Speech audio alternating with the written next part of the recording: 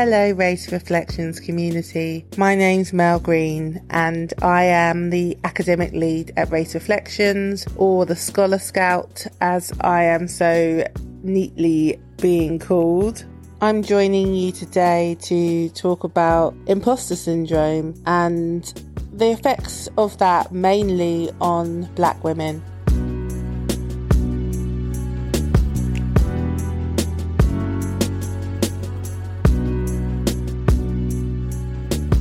On Friday, I received news that I got a new job, a job that I worked really hard for with my interview and by building up the experience to warrant being the successful candidate for that job. And on Friday night, when I heard the news, I celebrated with my husband, had a few glasses of Prosecco and felt really proud of myself. Yet by Saturday, I had a niggling feeling. A feeling of anxiety, a feeling of fear that I was going to be found out. And what was going to be found out was that I wasn't good enough for this new role.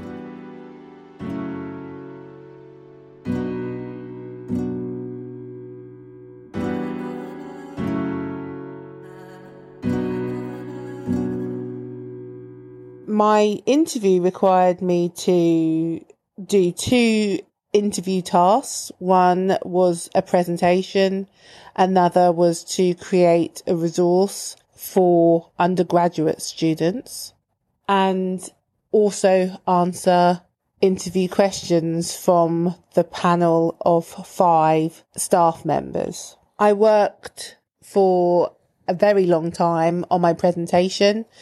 I practiced it with my husband, I edited it, I worried about it and fussed over it for many a day up until the interview, and did the same with the resource that I had to create. Yet this niggling feeling of not being enough, of being found out, still remained. And I'm left here now on the Tuesday after finding out that news with even stronger feelings of anxiety, stronger feelings of worry. And it's made me think where these feelings are coming from. The interviewees, the panel, gave me feedback after the interview. That feedback was that I was an incredibly strong candidate and that they were impressed by my passion and authenticity. So why am I concerned? And where are these anxieties coming from?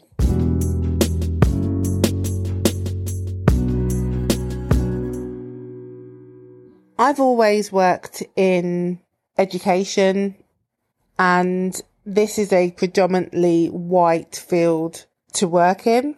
I have been a teacher, a learning mentor, and various other roles within the education world. And I would say that the higher up I've gotten within the education world, the stronger this feeling of imposter syndrome has kind of niggled its way into me. I don't know about you, but I was always told that I had to work harder in order to get what white people had. It was something that my granddad, who was an amazing man who hustled his way through life, got everything that he wanted through sheer determination and rugged commitment and really playing the game. And he was the one who said that to me, that I needed to work harder, be better than white people in order to get the same and maybe more if I worked really hard. And I suppose it wasn't until I started to be more successful, that I really started to be overproductive and started to believe that I needed to go over and above to not only just progress my way through the hierarchy, but also to maintain my role, so that there was a potential that my work, my roles could be taken away from me if I didn't persist with working harder and more hours and overproducing. If I was told that I needed to present on something, I made sure that not only was my presentation content great, but that the delivery, that the quality of the presentation was extra. I feel like it's the only way to describe it. I burnt out in my last career as a primary school teacher, and this wasn't a low-level burnout. This was a massive psychological event, I guess. I wouldn't be exaggerating to call it a mental breakdown, where I used to cry on my way to work every day. And that became the norm, where I would cry on my way back home from work every day and cry when I got home. It was the norm for me, and I was very unhappy, but I also was in a role that was paying well, that I was succeeding at, and that I was being respected for. And it made me just think about, Friday's view and my reaction to it by Saturday made me think about my role in education as a Black woman and the link that there may be between my race and my experiences of imposter syndrome.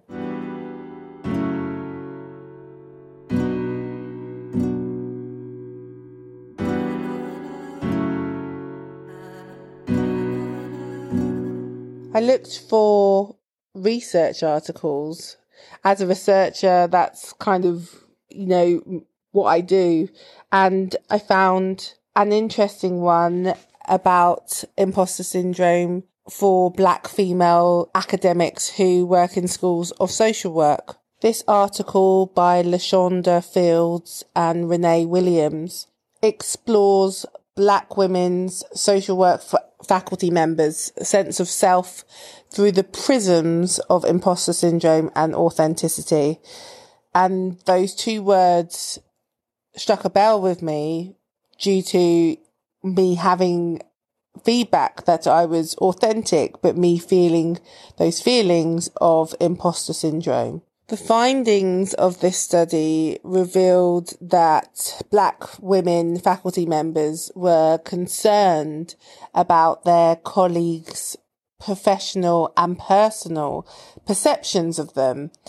And this often prevented these women from presenting their authentic selves in academic settings.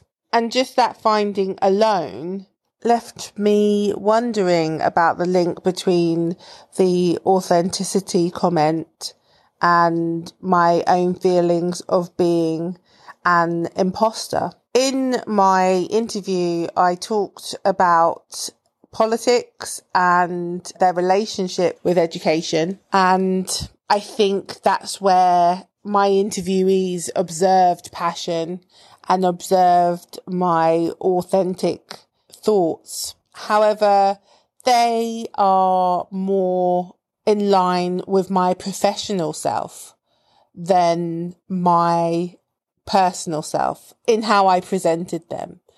And I wonder about whether I have ever been authentic in a personal way in my professional roles. And it makes sense, okay? We're all trying to get the bag, we're all trying to get paid, and being the person that we are around our best friends, around our family, is not necessary in the workplace. But I suppose when it comes to being a Black woman, there is something that we learn to push aside when we are trying to assimilate into a culture of a dominant white group.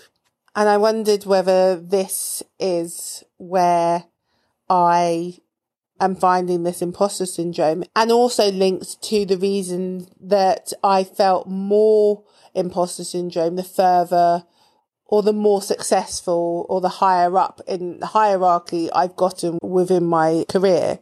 It's as if remaining authentic in a personal way in your professional environment is admitting that you're refusing to assimilate into a dominant white culture. And I just wonder how long I can thrive or even just survive in a professional sphere that means I have to turn some of myself down. The job that I've taken is in an institution that I've worked in for the past 5 years with colleagues that are just lovely. And so it's not like I'm genuinely unhappy in my role and worried about working with colleagues. But I think something within myself has learnt that maybe if I was to be the me that I am at home, the me I am, and I talk about politics, I talk about current affairs in my personal sphere, but if I was to talk about those things in the same way in my professional sphere, would I be seen as authentic or would I be seen as something else? And I think I want to be authentic in all ways. I'm doing a doctorate in education. I'll be doing my data collection this year, my 3rd year. And my research does actually look at the link between professional and personal identities and how they affect teaching beliefs and pedagogical choices. And I think in the past 3 years, since I've started my EdD, I have become a better educator because I have learnt there is a need to embody my full self, my whole self in my teaching. So the personal and the professional, and embody that as a whole being.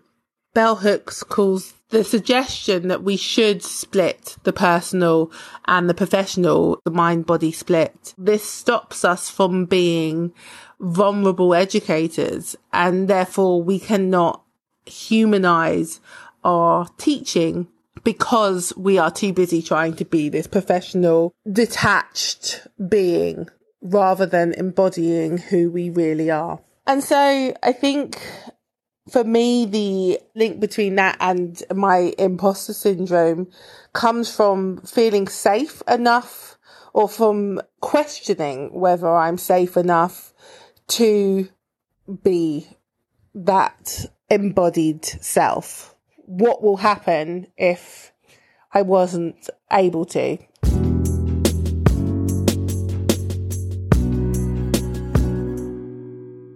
But I think the more I've spoken to colleagues who are so happy for me moving on up in the institution I'm in, I realise I need to develop or just believe in the level of trust I can have with the colleagues that I work with the institution that I work with, and build on this trust that my background, my diversity, my race will be something that benefits the institution, that benefits my colleagues, and not feel that I have to hide any of it away. Essentially, I think the best thing I've learned about imposter syndrome is that I'm not white, so I definitely have not gotten to where I am by being mediocre. And that's a major thing to sort of internalize and to believe in, is that if I was mediocre, would I be where I am today? And yeah, the answer is a big fat no.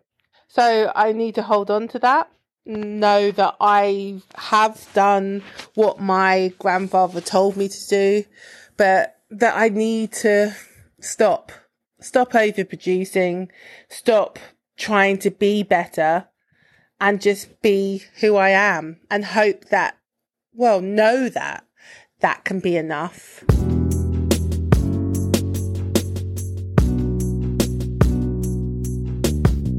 And so I guess that's what I'm leaving with you, the Race Reflections community.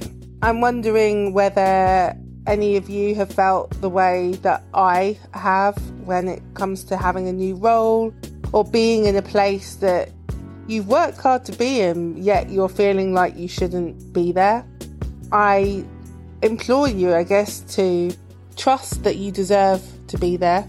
Trust that you have the right to be authentic when you are there. And trust that if people can't take that authentic being, that embodied sense of self that you're going to portray, that's not where you should have been in the first place.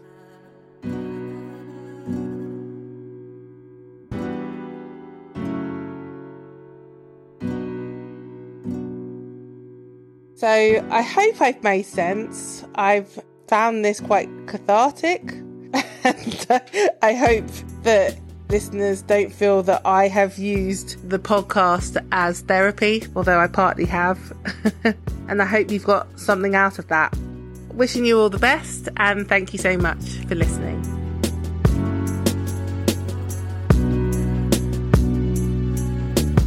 Subscribe, rate and review on Apple Podcasts, Spotify, Google Podcasts, Amazon Music, or wherever you get your podcasts. If you want to send us queries, questions and dilemmas to be reflected on, please email atwork@racereflections.co.uk.